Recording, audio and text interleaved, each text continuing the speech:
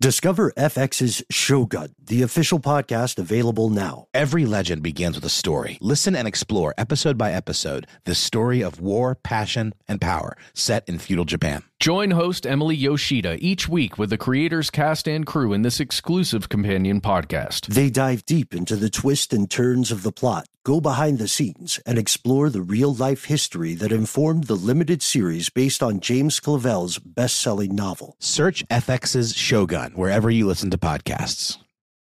Zigazoo has made me zigzag. What I mean by that is I swore I would never let my kids on social media. But now I'm setting them loose on Zigazoo. Zigazoo is a space for kids to post videos they've created and to share them with other kids just like them. Videos that are moderated by actual people. And since there are no comments or messaging, you don't have to worry about social trolling. Zigazoo, the world's largest social network for kids. Download the Zigazoo app today.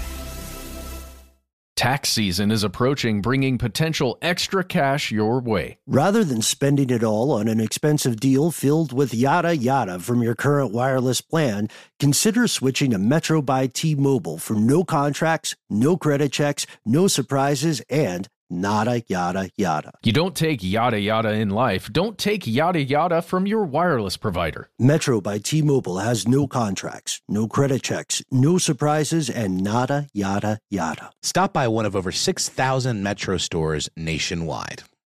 This episode is brought to you by Alienware. During Dell Tech Fest, score game-changing innovations with limited-time deals on select next-gen Alienware gaming tech. New dimensions await with advanced gaming systems like the Alienware M18 laptop powered by an Intel Core i9 processor. Featuring awe-inspiring visuals, liquid cooling, three-dimensional audio with Dolby Atmos, and impressive overclocking potential. Your dream setup, amazing prices, and free shipping await you for a limited time only at alienware.com/deals. That's alienware.com/deals. From UFOs to psychic powers and government conspiracies, history is riddled with unexplained events. You can turn back now or learn the stuff they don't want you to know.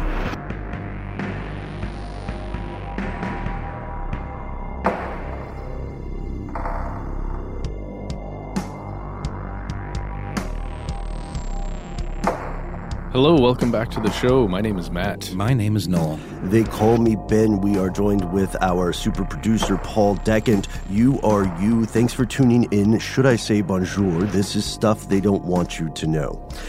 We get so many suggestions via email, via tweets, via strangers talking to us in the streets. And this episode is based on a very old suggestion that came in 2010, maybe? Oh, way back in 2010. The good old days. Things were so simple then. Right. Little did we know what 2018 would bring. And it's appropriate that we're looking into the past and into the future and remarking on the passage of history because today's episode concerns one of the most important historical locations in France. Today, we are asking why people believe the Palace of Versailles is haunted. And if you don't know what the Palace of Versailles is, it was the seat of royal power in France for many, many years. But it didn't just start off that way. No, it started off actually in a very difficult way. In 1575, there was a fellow named Albert de Gondi, Gondi, who was a member of the court of Henry II. He purchased the seigneury or the lordship over this village called Versailles. Sorry, purchased? Yeah. He just bought it. He bought the town. He got the signori. It is seniority. Mm-hmm. That's Italian. That's fine, Italian. though. It doesn't matter. Okay. It's early. All right. Actually, it's 11. It's kind of early for us. We're night owls. Yeah, that's true. And you are correct. He did have an Italian background, which at that time came with some stereotypes. Yes, it did. That's right. Yeah, the French looked down on the Italians as being sort of shifty, not layabouts, but more manipulative, kind of Machiavellian creepers, I guess, right? Yeah, schemers. That was the stereotype they were laboring under. But de Gondi had done quite well and was well regarded in the court. He also clearly had some juice. He had some scratch. He had some cash. So he purchased the lordship over this town about 15 miles southwestish of Paris. The population was in a very bad way. They were in a tailspin.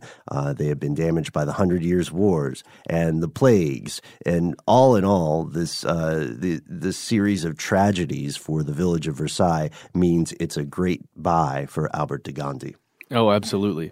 Sort of like the banks swooping in after the housing collapse or whatever and just buying up underwater properties and stuff, Quite similar. Very gross. But, it's a good business move.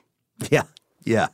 So, kingships change over time as they do. As the old man dies, somebody new comes in, and it's usually blood-related, almost always blood-related. So in the early 1600s, Gondi invited the new king, Louis XIII, to Versailles on hunting trips because, you've got this beautiful area, this land that you've purchased. You invite the king down to do a little hunting. Hey, you're always in court. Why don't you come out to my place? We can run down some peasants. Some boars, maybe? And we can, I'm thinking fox. That's what I'm picturing, with their pack of hounds chasing down the sly little fox. Mm-hmm. Yeah. There's all kinds of wildlife there. It was largely just untouched land. That's true. And these are going to be hunting parties. Yeah. This means it's not just these two fellows on horseback with some dogs or with some bows and arrows. They have a bunch of people who are doing the actual work. Yeah. Well, they kind of watch. Maybe. I don't know. Who knows? Who's to say? Actually, there are probably historians that will say exactly how much Louis XIII got down with the hunting. But either way, he loved doing it. Yeah, he loved the place so much that in 1623, he had a hunting lodge built nearby. And for him, this was a modest structure. Yeah, it was built out of bricks and, wood, stuff that the common man would use. But that's all they needed. They just needed a place to take shelter so they could stay the night there or whatever and then go hunting the next day. So then 8 years later, Louis obtained the seigneury of Versailles from the Gondi family and began to make enlargements to this hunting chateau. He continued to expand the structure until his death in 1643, at which time the real big player in this story comes along. His son, Louis XIV, a.k.a. the Sun King, came along, and he was a huge fan of the location as well. Yes, the Sun King, the one that your history books rightly associate with the practice called absolute monarchy. Yes, he loved centralized government. He was all about it. And he thought the king is the center, everything else moves out from there. Right, hence the Sun King, right, as Noel has pointed out. And it's true, he expanded Versailles at a massive rate, and this is where it moved from a pretentious royal chateau to a palace. In fact, by some measures, the largest palace in the world. And there's a side note here that I want to put in just for all of you listening who have an interest in the bizarre nature of royal day-to-day life. While we were researching this episode, I found something that has nothing to do with whether or not Versailles is haunted. It is the ceremony that the king had, his rising and sleeping ceremony. Yes. It is bizarre and so over the top. Yeah, if you want to go down a rabbit hole, look up Marie Antoinette, the waking ceremony. It is one of the strangest things. People would pay to talk to these folks as they were waking up and to put their clothes on for them. Yeah, to dress them. And then they would pay to do the same thing as they were going to sleep. And the one thing, at least in Louis' case, that keeps popping up is the fact that the actual place where they slept amid these ostentatious, opulent chambers, the actual place was separated from the rest of the room by this tiny decorative balustrade. And they kept using the phrase decorative balustrade. Yeah. And I looked it up. It's just cartoonish. What is a balustrade? It looks like a banister. That's okay. That's what I was kind of picturing. Yeah. Got it. It's just a gilded banister. Fancy banister. It's a fancy, that's what they should call it. I think we should write to the editors and ask them to change that. I agree. To a fancy band. Yes. So Speaking of fancy, though, Louis was himself quite fancy, right? He was responsible for a lot of the trends in clothing and coiffury that kind of permeated out of France and into the rest of Europe, right? Yeah. He was a trendsetter. He was also easily angered, and angering him was bad. But without going too far into Louis, we can say that call it his ego, call it his philosophy of what a government should be symbolically, whatever the motivation, it resulted in this gigantic, monstrous compound. And this place is huge. We have stats about the palace itself. It has 700 rooms that are spread over more than 700,000 square feet. Yeah, it's stinking giant. And that's just the palace itself. If you look at the surrounding area of the palace that is considered Versailles still, or the Palace of Versailles grounds, you're covering over 2,000 acres. And that's about 87, almost 88 million square feet. Good golly. Yeah. And this also includes 230 acres of gardens. Again, massive. And inside these gardens, you'll find 210,000 flowers and 200,000 trees that are annually planted there. Mm-hmm. Those numbers are astounding. And they were very into fountains. It must have been a different time, the era of construction, because gardens must have been, I'm going to say, more popular overall than they are today. Mm-hmm. Also, the fountains themselves are a work of art. This makes the Palace of Versailles officially the world's largest royal domain in terms of sheer area. And it also has a lot of notable features. Yeah, I think we're all big fans of the Hall of Mirrors, which has 17 giant mirrored arches opposite 17 windows. Each one of the arches contains 21 mirrors, which makes a massive 357 total. And so the hall is 239.5 feet long, 34.4 feet wide, and 40.4 feet high. So yes, it's a cavern. Yeah. Jeez. It's a cavern that you walk down that has light coming in on to your right. Let's say you're walking this way to your right, and then on the left you've got the mirrors reflecting the light, and these chandeliers, these opulent, insane chandeliers, and above the chandeliers are these paintings on the ceiling. It's just, I mean, it's incredible. But it's also one of those things like, how much money can we spend? Yeah. And then, why? Mm-hmm. Weren't peasants starving in the streets? Yes. Yeah. And on special occasions, while the same peasants were starving, they would light around 20,000 candles at night to have the same sort of phenomenon occur. Mm-hmm. It seems like one of those things is difficult to imagine until you actually visit. Right? Yes. It kind of makes me think of that movie, The Florida Project. Have you guys seen this yet? Mm-mm. It's about these very poor areas around Disney World and these really kind of like shoddy hotels where families rent them by the week because otherwise they wouldn't be able to pass a credit check. Mm-hmm. But they're all like things like the Magical Castle and like Futureland, but they're all just completely kind of poor facsimiles of Disney stuff. And then, every night Disney World shoots off this insane, ostentatious fireworks display. Mm. And it becomes this thing you're just kind of living in the shadow of. And you sort of like take it for granted. It's like, well, we're never going to get to go there, but here it is. And you just sort of almost like forget about it. I don't know. You know what I'm saying? Like with the people that like, here's this thing that's just, we're living in its shadow, but we're never going to understand that kind of wealth or opulence. And is it depressing? Is it a constant reminder, or do you just kind of get used to it and just go on with your life? I don't know. Yeah, it's stark inequality and very close association. Well, and it means that rumor would spread a lot, because imagine all those people that live near it that can never go there. Mm-hmm. And you can only imagine what the royal family does up there in the dark. Spoiler alert, weird stuff. Yeah, are they hunting animals or are they hunting men? The greatest game. Right. Who was that? Ice-T? Ice Cube? One of the T's. One of the ices. I think it was T.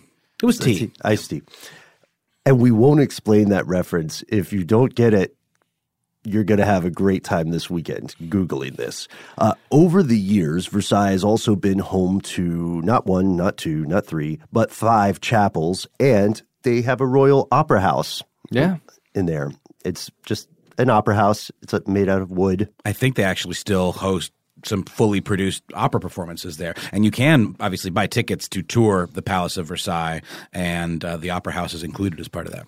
And let's return to the history here. Sure. Let's jump forward almost a century to 1758. This is when the next King Louis, the 15th, he had another chateau constructed inside the gardens themselves. Remember that 230 acres? He called it the Petit Trianon. And it kind of mirrored the larger Trianon that existed in the palace itself already. And it was just meant to be another royal residence on the grounds. It was supposed to be able to house the king if the king was in town, as well as the king's entourage. So enough rooms to house a small group of people. Mm-hmm. Then when this king, Louis XV, died of the pox in 1774, the crown was passed down to yet another Louis, this time the 16th, and Marie Antoinette. And did she later enter into possession of this Petit Trianon? Yes, it was given to her by the king, and she really took it as her own. She made all kinds of additions and alterations to the surrounding structure and to the Petit Trianon itself, and she spent a ton of her time there, like inside the Petit Trianon. Balustrades galore, right? Yes, all over the place. And then, of course, we must mention that the Palace of Versailles itself had a close brush with death due to the French Revolution. In 1789, the revolution forced Louis XVI to leave Versailles for Paris. Do those revolutionaries have no appreciation for fine things? What's wrong with them? Come on. The French Revolution is this startling chapter in history that I think more people should know more about. One of my favorite parts of it, it's a weird sentence to say, one of my favorite parts of the French Revolution, but one of my favorite parts was the effort to remake the calendar, to create a different calendar entirely. Right? Absolutely. There's so many nuances to the whole thing that you don't get in the broad strokes kind of high school education version of it all, right? Or in Les Miserables. Right. The palace would never again be home to French royalty. And in the 19th century, 1837 specifically, it became the Museum of the History of France. Today, it's one of the most visited sites in the country, up there with, approximately the other one, the Eiffel Tower, right? And in the centuries between its construction and the modern day, it's been host to numerous storied visitors and residents. Some, rumor has it, never left. Ooh. So is it about to get crazy? Yes, right after this quick break. I'm Dr. Sanjay Gupta, CNN's chief medical correspondent, and this is Chasing Life. 3 out of 4 U.S. adults are considered overweight or have obesity. 75% of Americans. Dr. Fatima Cody Stanford. Our weight is one factor that plays a role in our health, but by itself, it doesn't give us the full story of who we are. We have to look at our full person. Listen to Chasing Life, streaming now on the iHeartRadio app. Welcome to the Scene to Scene podcast. I am your host, Valerie Complex. Today, I am chatting with Ji Young Yu. Ji Young stars as co-lead in the 6-part limited series Expats. I think I learn a little bit with every character that I play. I think usually I play a character and it causes enough introspection that I learn something about myself. I honestly can't gush enough about Freaky Tales. I'm so excited to share it with more people. If you like what you hear, be sure to review, like, and subscribe to the Scene to Scene podcast. Zigazoo has made me zigzag. What I mean by that is I swore I would never let my kids on social media, but now I'm setting them loose on Zigazoo. Before I found Zigazoo, I believed all social media was inappropriate for kids. But I feel great about my kids being on Zigazoo. Videos are moderated by actual people before being added to the feed. Zigazoo is a space for kids to post videos they've created and to share them with other kids just like them. And since there are no comments or messaging, you don't have to worry about mean comments on your kids' videos. And you need parental consent before joining Zigazoo. Bottom line, it's a space that prioritizes data safety for kids. Oh, but don't take my word for it. Zigazoo is kid-safe COPPA certified. So, weigh everything Zigazoo has to offer. Maybe you'll zigzag too. Zigazoo, a social network for kids. Download the Zigazoo app today. Witness the dawning of a new era in automotive luxury with a reveal unlike any other as Infiniti presents a new chapter in luxury, the premiere of the all-new 2025 Infiniti QX80. Join us March 20th live from the Edge at Hudson Yards in New York City, featuring an unforgettable performance by Grammy and Academy Award-winning singer, songwriter, and composer, Jon Batiste. The all-new Infiniti QX80 is unlike any luxury SUV you've ever seen. Smart enough to anticipate your needs, even before you do. Every line, curve, and detail was thoughtfully crafted, so everything for every passenger feels just right. Don't miss it. Mark your calendars and be the first to see it March 20th at 7 p.m. Eastern, only on iHeartRadio's YouTube channel. Save the date at new-QX80.com. 2025 QX80 coming this summer.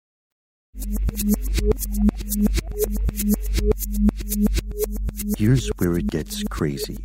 In the past, as well as in the modern age, multiple visitors have reported otherworldly or, to their mind, inexplicable phenomena at the palace. They've alleged, to put a fine point on it, that they've seen ghosts. Yeah, specifically King Louis the 16th, the 14th, and the 13th. All of these kings have been seen roaming the halls of the palace itself or in a hunting party. That never ends. The Great Hunt. Right? Yes. Yeah, and we clearly just established earlier in the show that we think they were recreationally hunting people. Hey, we never said that. Yeah, it was just, we hinted at it. Just throwing out ideas here. Dennis Reynolds would say it was the implication. It's correct. There are other ghosts that are rumored to haunt the grounds. Marie Antoinette, of course, and then there are ghosts of visitors, such as Benjamin Franklin, whom, friends and neighbors, you may recall from an earlier episode. Yeah, he liked to hang around there. Yes, Benjamin Franklin, probably not a serial killer.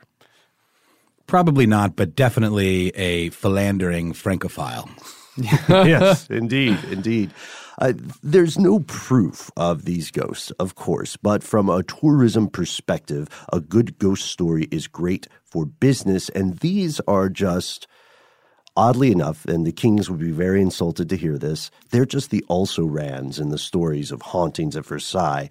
When most people mention ghost or paranormal activity in Versailles, they're thinking of a singular strange afternoon that occurred around 117 years ago this August. Was it a wrinkle in time, a fold in death? It starts with two teachers who traveled there from England on August 10th, 1901. These two academics were Anne Moberly and Eleanor Jourdain, and these were the principal and vice principal of St. Hugh's College in Oxford.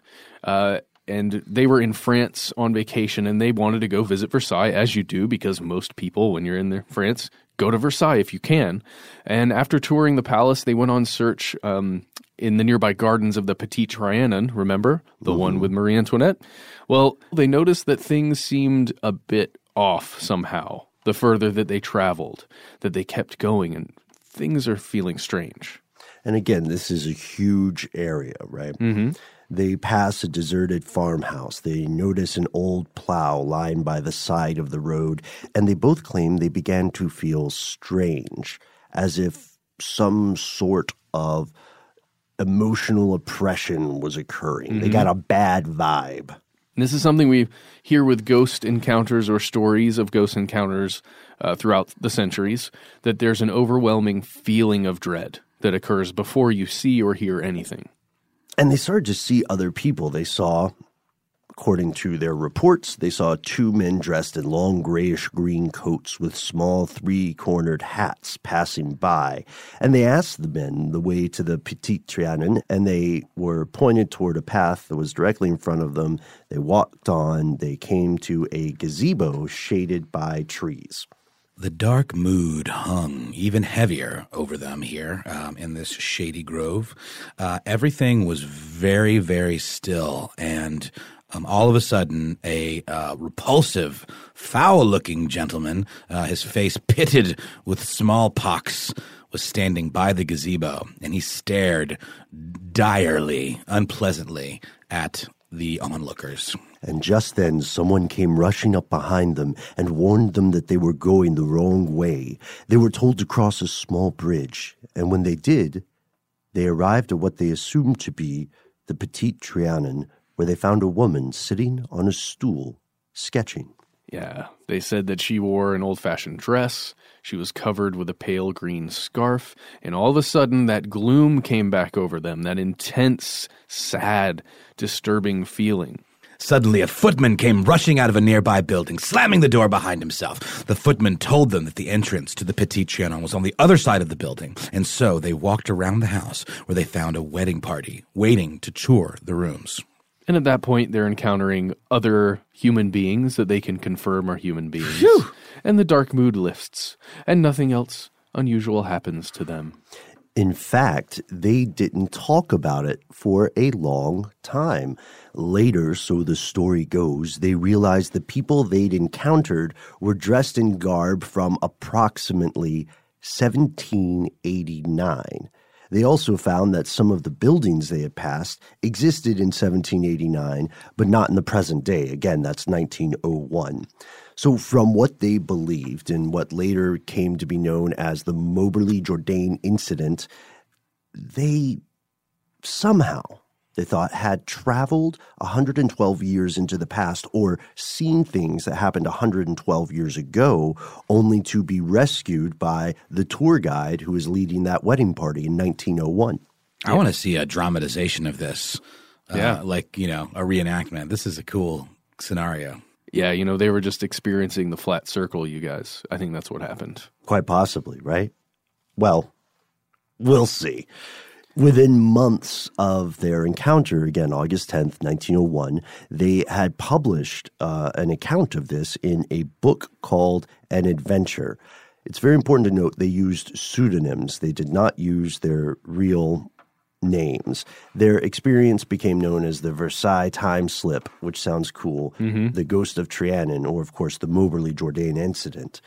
There are alarms going off in my head about this already.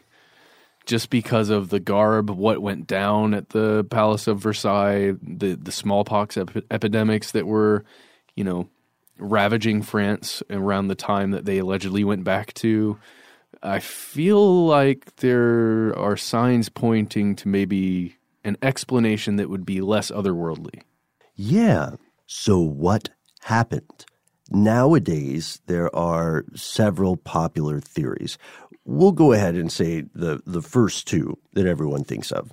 Did these people travel in time?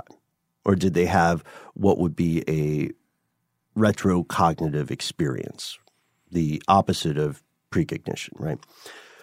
Or did they just happen to see a bunch of ghosts? And if so, there's an interesting debate there. What would the difference be? What's the difference between them traveling in time and them seeing a bunch of ghosts? Well, it's certainly hard to explain away given that they had a shared experience, whatever might have happened. So that's how I see it. Mm-hmm. That's a great point. There are the popular mundane theories as well, right? But the primary thing is, a shared experience. It wasn't one person saying, who's that dude with the weird hat?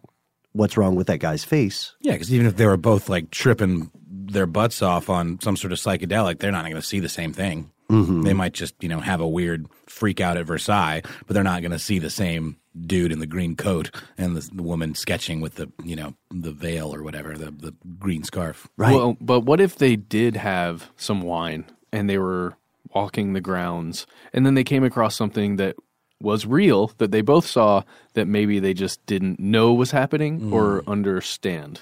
Perhaps a historical reenactment of some kind? Yes, that's exactly what I'm thinking. That's one of the theories. One is that the teachers accidentally crashed an historical reenactment. Yes, a woman named Joan Evans, who is Jourdain's literary executor. She wrote in a 1976 article for Encounter magazine, in which she argued that the two women had simply walked unknowingly into this historical reenactment where, you know, there are people dressed in late 1700s garb and even with perhaps face paint of smallpox, and they're all just, you know, going around in the period attire because they're waiting for the performance. It's like backstage. Dude, that's like Disney rules, man. You never let them see you with your head off. You know, you always, you don't, unless you're on and like in the game, you don't let people walk up on you just doing your thing. Well, that's the thing. They were just wandering about through the gardens and trying to find the Petit Trianon, and perhaps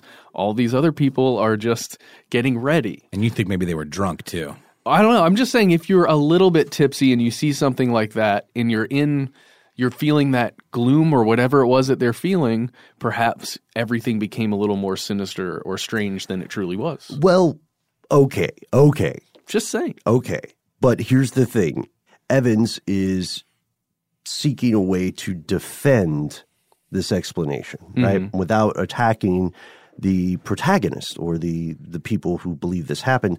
She researched reenactments, but she didn't find any events that would have been happening in 1901. So if that is the explanation, then it was some sort of underground historical reenactment, which I guess people do. I would love to accidentally walk into one with you guys, but they're not that common, right? Yeah. Well, here's my theory. Part of the wedding that was going on was the reenactment. The reenactment and the wedding were tied together. The one that they crashed from earlier, because it was just around the corner to enter the Petit Trianon. I think it was all part of one just opulent wedding party. There's another theory. Did you hear this one? This also comes from Evans. She based it on a 1965 biography of a French artist named Robert de Montesquieu. The biography by an author named Philippe Julien noted that this artist had lived in a house in Versailles and was noted for his performances that were called tableaux vivants, in which gay Parisian men performed the roles of both men and women, kind of in a Shakespeare style. And Evans says that maybe Moberly and Jourdain were encountering some performance like this. We should also add, after they were speaking to each other about this incident, they both became convinced that the woman they saw sketching outside the Petit Trianon was Marie Antoinette, either alive 112 years ago or dead and ghost sketching, which is, you know, obviously their version of ghost riding the whip. Ghost sketching the horse. Right, exactly. That's good. There's a problem, though. There's no evidence indicating this artist would have thrown an event in 1901. And ever since her article, this theory had been reported and re-reported as one of the most likely explanations for the Versailles time slip. But again, no hard proof. Yeah. And I wonder, it does make sense that an historical reenactment of that sort would be written down somewhere in some record, because there's a budget associated with it. And anytime there's money associated, it probably got written down. Unless it was like a black market recreation. It's like a black bag operation. Yeah. The government of France. Or maybe it's just in, you know, the father of the bride's records somewhere that he paid for it. You're really pushing this wedding party. So there's another aspect here, and it goes back to a point we had established earlier. It's that they experienced this together. They had a shared, call it a delusion if you will, but they had this shared experience. Where does that lead us? We'll find out after a word from our sponsor. As someone who lives for politics, when a major scandal unfolds, it was shocking. I have to know, what were they thinking? Backroom deals, huge amounts of money, CIA secrets, sets off a firestorm in Washington, affairs. No way this guy's got a mistress. Corruption. I knew I was a dead man. Warning, it's even messier than you thought. United States of Scandal with Jake Tapper, Sunday at 9 on CNN. Hi, Hi, I'm Antonia Blythe, and this is 20 Questions on Deadline. Joining me today is Alison Brie. Welcome, Alison. We got second place in my 7th grade lip sync contest for one of the songs on that album. The one that was like, "You've already won me over." Oh, that's a good one. Yeah. It's a very slow. Of all the options. In spite of me. Like, what did we do? It's so slow. Don't forget to listen to 20 Questions on Deadline. Thank you again, Alison. Thank you. Hey, Sarah, I love that spring break vlog you posted on Zigazoo. OMG, you watched it? Yeah, it was edited so well. I think you're so talented. Social media interactions are only positive when you use Zigazoo. Zigazoo is the world's largest and safest social media network for kids. Your kids can upload their content and see what their friends are up to. With Zigazoo, they can create videos, enter to win prizes, and try out the latest dances and trends. There's no commenting, no text messaging, and everything is 100% human moderated. Plus, all community members are real, verified kids just like yours. There are no bots, trolls, or AI. Because Zigazoo is about one thing and one thing only, and that is fun. Try out Zigazoo this spring break and let your kids share your vacation blogs and best edits with their friends safely. Download the Zigazoo app today. That's Zigazoo.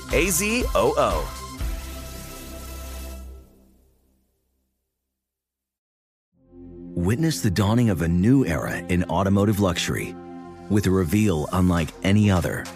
As Infiniti presents a new chapter in luxury, the premiere of the all-new 2025 Infiniti QX80. Join us March 20th live from the Edge at Hudson Yards in New York City, featuring an unforgettable performance by Grammy and Academy Award-winning singer, songwriter, and composer, Jon Batiste. The all-new Infiniti QX80 is unlike any luxury SUV you've ever seen. Smart enough to anticipate your needs even before you do. Every line, curve, and detail was thoughtfully crafted so everything for every passenger feels just right. Don't miss it. Mark your calendars and be the first to see it March 20th at 7 p.m. Eastern, only on iHeartRadio's YouTube channel. Save the date at new-QX80.com. 2025 QX80 coming this summer.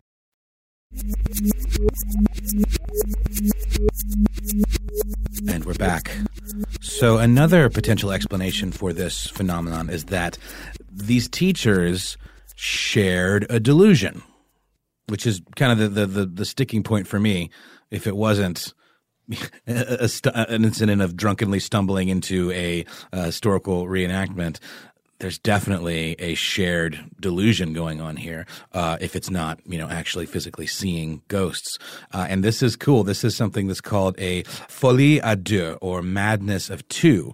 And you've probably heard this term before, connected with stories of identical twins who, for some reason, go insane at the same time, such as Ursula and Sabina Eriksson. I argue that they didn't go mad. I still think they're like secret spies or something. Well, this is interesting. You often will hear about the madness of two, or it could be folie de trois. You hear about this in terms of twins. One twin goes crazy. There are a couple of cases in the United Kingdom that involve this sort of emotional contagion spreading. And when we hear descriptions of someone saying, "Oh, we both felt a palpable mood," we have to remember that the majority of our in-person communication is nonverbal.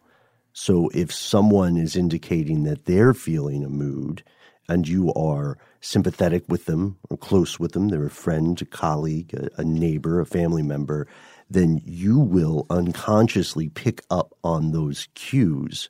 And if you like them, you'll unconsciously start practicing something called mirroring, which is when you subtly mimic the sales folks are doing this to you all the time, before and after you listen to this show, where they'll subtly mimic maybe the placement of your arms or the placement of your legs, or start nodding when they ask a question.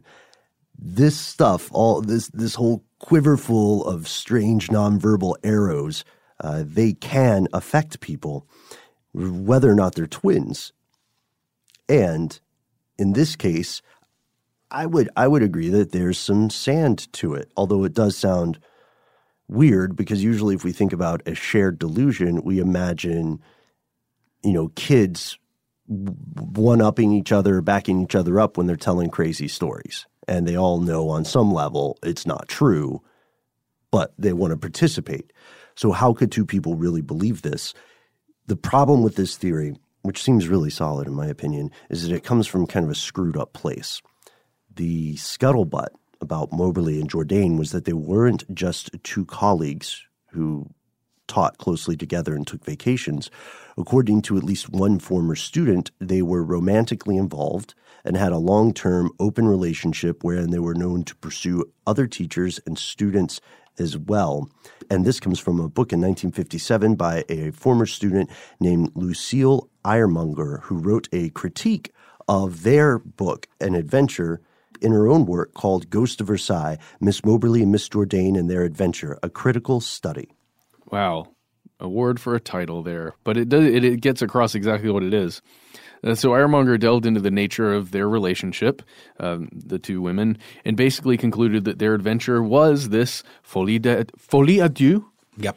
And and they had been so, she suggests that they had been so distracted by their relationship and by their time that they were spending together. And again, I'm going to insert maybe some wine there, that they merely misinterpreted ordinary people and objects to be things from that time period, 1789. And they became so obsessed with proving their story and kind of retelling their story that it grew and grew over time, that they even convinced themselves of the reality of this ghostly encounter. But do we have any reports of them doing historical reenactments at the Palace of Versailles during this time period? No. Yeah. I mean, that's this seems like a little bit odd to have done in the early 1900s. Well, I don't know. Okay, so let's imagine the Colosseum, the Greek Colosseum. Okay. That entire thing was based, or at least it became in the end, historical reenactments of war, of battles, That's fair. things like that. I mean, I think this is celebrating the past, especially victories or something good or a previous king. No, that's true. I guess I'm just thinking of that as being more of a touristy thing that you would do like at a, like Stone Mountain or you have Civil War reenactments and stuff. That seems like much more of a modern construct. But, it was... That Colosseum's a good point. It is a very good point. I have a life hack for everyone listening. It is relatively unethical. And is not particularly good. Uh-oh.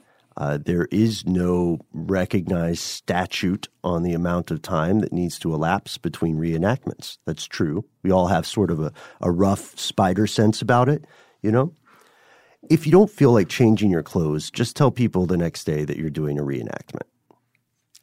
I think events? I think you can get away with it once. I'm going to use that, but I've got to keep it in my back pocket for when I'm really funky. It's just between us, super producer Paul, and millions of people. Yeah. So don't tell anyone, folks. Everybody use it once. And I would say be excruciatingly specific about the time period. Lecture people about little known facts that about occurred, the time period. That occurred the day before. Yeah.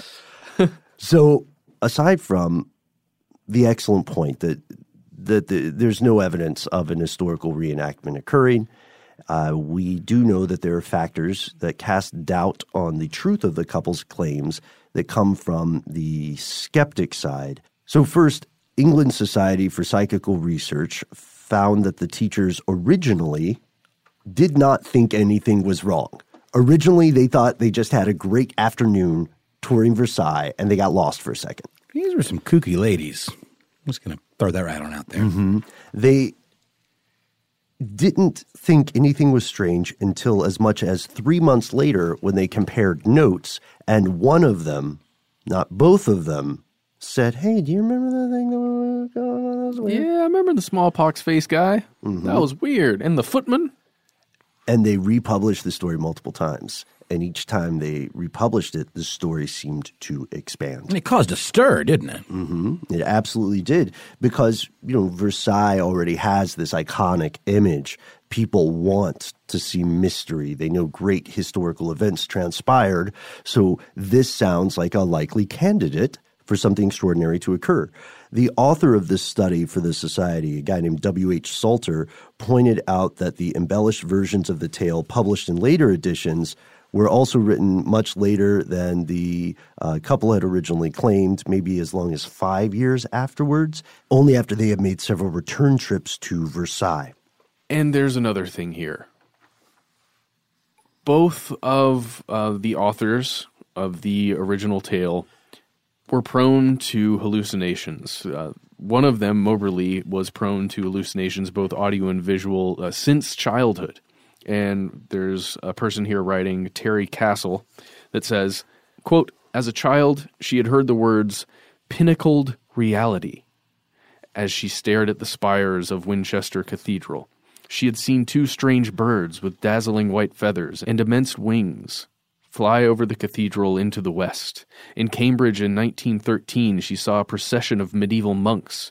And at the Louvre in 1914, she saw a man 6 or 7 feet high in a crown and toga-like dress, whom she at first took to be Charlemagne, but later decided it was an apparition of the Roman Emperor Constantine. So, perhaps she actually has some form of the second sight. Maybe she truly is seeing historical figures throughout the past, and the flat circle has opened up to her. What's that syndrome you have where you get overcome with great works of art? You're talking about not just a garden variety epiphany, something that stays with you. Yeah, the Stendhal syndrome. It's like a reverie that you experience that's very all-encompassing and borderline debilitating when you are in the presence of great art. I just think it's really fascinating, Matt, that all of these times that she had these hallucinations, she was either at some sort of historic site or an amazing art museum. I'm just wondering if there's a connection there, because it seems like, and I could see what you're saying too about the second sight. Surely, if at these historic locations where, many events have occurred and historic figures have trod upon these hallowed grounds, I could see that as being a potential thing too. But I'm wondering if her hallucinations weren't triggered by these breathtaking sights, That's a really good question. And I'm tempted to agree. But what this does prove is that the teachers were not purposefully misleading folks. They weren't themselves being hucksters or trying to, sell a book. Yeah. They were selling a book though, right? Wow. They were, but they weren't attempting to purposefully mislead people, which I think is a huge difference, because it sounds as if they genuinely believed in the veracity of their story, despite the fact that it was changing and expanding, right? And part of the reason why it seems contradictory at first to say, well, how could they both believe this thing was true and expand upon it at the same time? The fact of the matter is that memory is tricky, deceitful, treacherous, and will betray you. Every time you remember something, you're just remembering the last time you remembered it, which we've mentioned on this show before. That's why as humans age, earlier memories take on this strange feeling, right, with this encapsulated tone. You might remember just a snapshot from a time when you were 4 and you burned your hand or something. But that probably happened in a very different way. You've just been accreting these new interpretations of it. So at this point, there is no proof of ghostly activity in Versailles. However, the two teachers captured the public imagination, and this book sold like gangbusters, multiple issues, multiple languages. You can go to Versailles today and, if you wish, attempt to take the path that they took. You will likely not see Marie Antoinette, but if you do, please let us know. And if you do happen to snap a picture of any ghost, any apparition, some time slip, whatever it is, send it to us on Twitter. We are Conspiracy Stuff, and on Facebook, we are the same. You can find our Facebook group, Here's Where It Gets Crazy. Post a picture there, maybe. If you just go on a trip, tell everybody in that community about it. I'm sure people will want to talk about this. We want to talk about it too. If you want to listen to other shows we've done, go to stufftheydon'twantyouto.know.com. You can even find our videos there. What? Mm-hmm.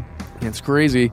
And if you don't want to do any of that stuff, and you want to still talk to us, send us a good old-fashioned email. We are conspiracy@howstuffworks.com.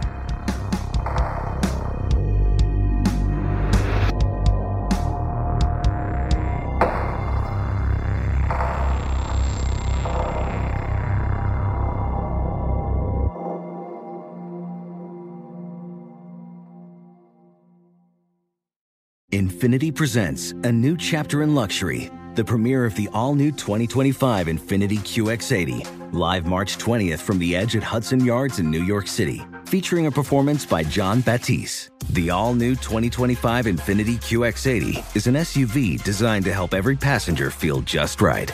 Be the first to see it March 20th at 7 p.m. Eastern, only on iHeartRadio's YouTube channel. Save the date at new-QX80.com. Don't miss it. 2025 QX80 coming this summer. Does money stress you out? Let Facet flip your financial chaos into clarity. Finding Facet immediately put us at ease. Facet's innovative approach to financial planning ensures your money works as hard as you do, enabling members to experience the joys of having your finances in order. And that makes us Facet for life now, I guess. Visit Facet.com, FACET.com to learn more. This ad is sponsored by Facet. Facet Wealth is an SEC registered investment advisor. This is not an offer to buy or sell securities, nor is it investment, legal, or tax advice. These testimonials are from current Facet members who are not compensated. All opinions are their own and not a guarantee of a similar outcome. As someone who lives for politics, when a major scandal unfolds, it was shocking. I have to know, what were they thinking? Backroom deals, huge amounts of money, CIA secrets, sets off a firestorm in Washington, affairs. No way this guy's got a mistress. Corruption. I knew I was a dead man. Warning, it's even messier than you thought. United States of Scandal with Jake Tapper, Sunday at 9 on CNN. This is Tracy V. Wilson from Stuff You Missed in History class. The national sales event is on at your Toyota dealer, making now the perfect time to get a great deal on a dependable new car. Like a legendary Camry built for performance and available with all-wheel drive, you can count on your new Camry to get anywhere you need to go. Or check out an affordable and reliable Corolla with a trim for every lifestyle. From the hip sedan to the sporty hatchback, there's a Corolla built just for you. Check out more national sales event deals when you visit buyatoyota.com. Toyota, let's go places.